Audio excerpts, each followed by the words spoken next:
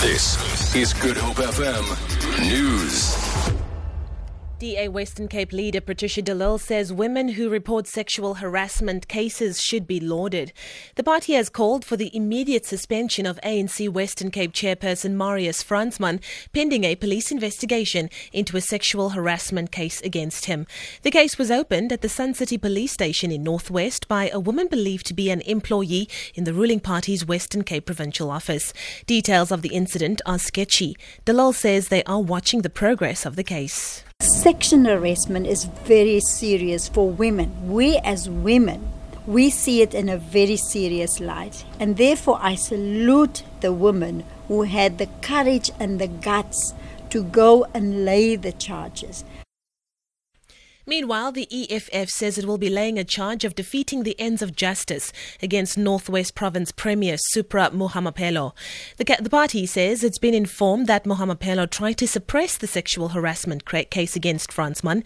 EFF spokesperson Mboyiseni Ndlozi says Mohamapelo tried to use his influence unduly. We have been reliably informed on the ground that the Premier of the Northwest tried to suppress the case of investigating and the pressing of charges in relation to Marius Fransman's allegations of sexual harassment. We will be on the ground to press the charges against Supra Mohamapelo to make sure that there is also an investigation in that regard of defeating the ends of justice. A 70-year-old Cape Town man who was found with Nazi and AWB paraphernalia, as well as firearms and ammunition, has been granted 3,000 rand bail in the Goodwood Magistrates Court on arms possession charges. Police say Keith Conroy's arrest yesterday came after detectives found more than 1,000 rounds of ammunition, as well as firearms and items linked to the right-wing movements. They acted on a tip-off. The case has been postponed to the 29th of March. The state says more charges against Conroy are likely. Police and prosecutors agree that they should no longer have powers to conduct searches without warrants, even where drug trafficking is suspected. They want the Constitutional Court to confirm a Cape Town High Court order to that effect. The case concerns police powers derived from the Drugs and Drugs Trafficking Act. This means that in future drug raids, police will first have to apply for a warrant, which they can get on an urgent basis.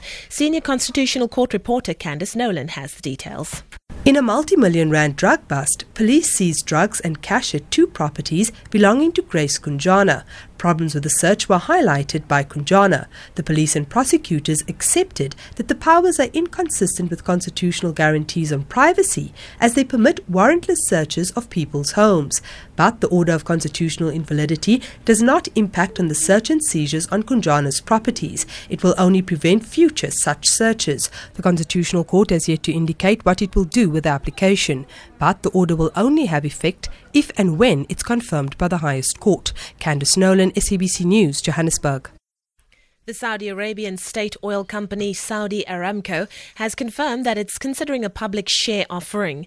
And on Thursday, the Deputy Crown Prince of Saudi Arabia, Mohammed bin Salman, says he was enthusiastic about the possibility of selling shares in the business. The BBC's Theo Leggett reports. Saudi Aramco is the world's biggest energy company. It has estimated reserves of more than 260 billion barrels of oil and produces about 10 million barrels per day. The company, which is wholly owned and controlled by the Saudi government, says it's currently looking at options for listing its own shares or those of its subsidiaries.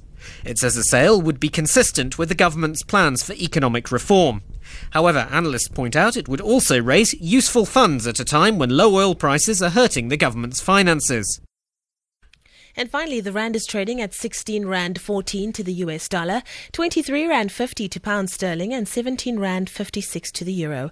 Gold is trading at $1,102, and the price of Brent crude oil is at $33.79 a barrel. For Good Hope FM News, I'm Leanne Williams.